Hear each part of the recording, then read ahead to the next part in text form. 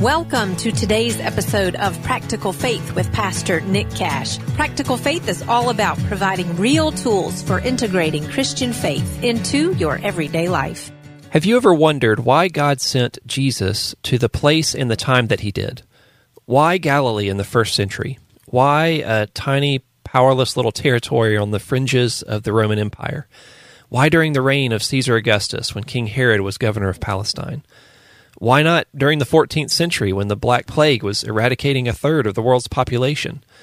Why not during the 16th century when the age of exploration was opening up horizons all across the globe?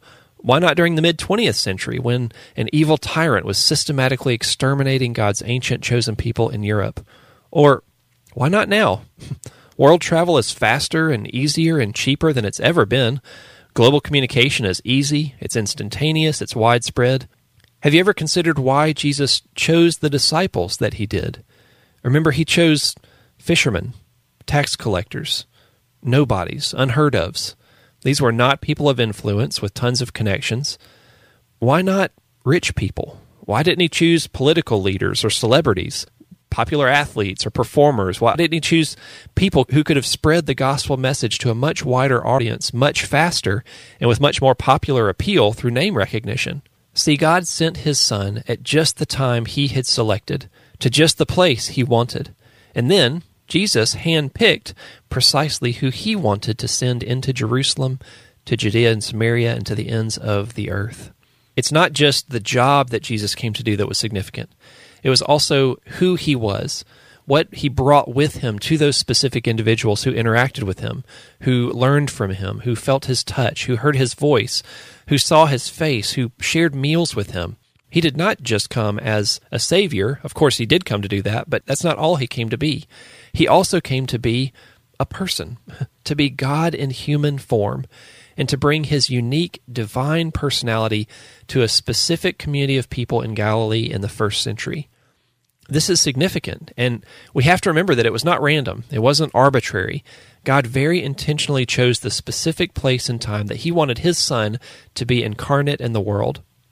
Now, knowing that, I would ask you to consider the providence of your own placement at this particular time in history, in the specific place or job or location where you are right now.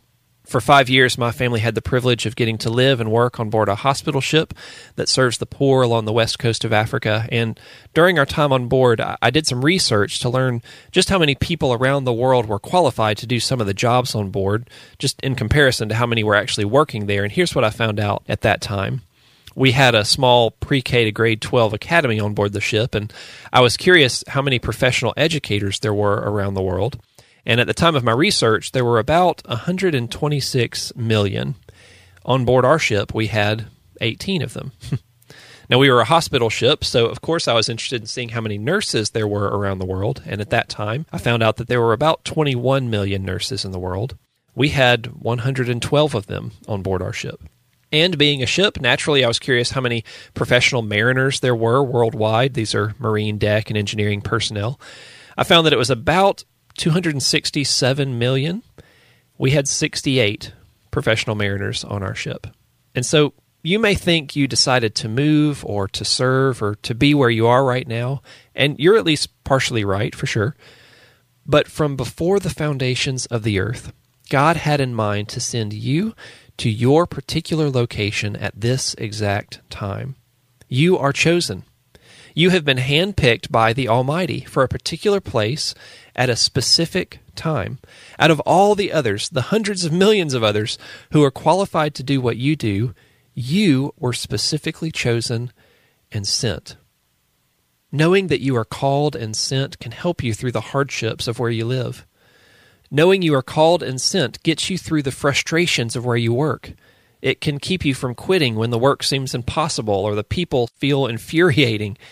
Being called and sent can carry you through the difficulties with your roommates or your neighbors or a difficult relationship with your supervisor or a coworker. You have been chosen. You have been sent to a specific place at this particular time.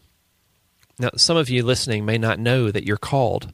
Some of you may even be running away from your calling. I want to assure you on the authority of God's Word that the God who made you loves you. and He has a great plan for your life. And He wants to send you with purpose into His world for His glory. If you don't know you're called, or if you're running from a calling, I want to ask you to pause what you're doing right now and just ask God, Lord, why have you ordained my life for this moment in history and this place in the world? And then just listen. Just wait and listen and ask God for wisdom to know way deep down that you are beloved to Him and that you are chosen by Him. And then ask God for the courage to go when He sends you, to be His representative, to be His ambassador, to be His hands and feet to those you live with and work with and serve with. Practical Faith provides 5 minutes of fuel for following Jesus in your everyday life. To find more ideas and free resources like these, visit us online at liketreesplanted.com.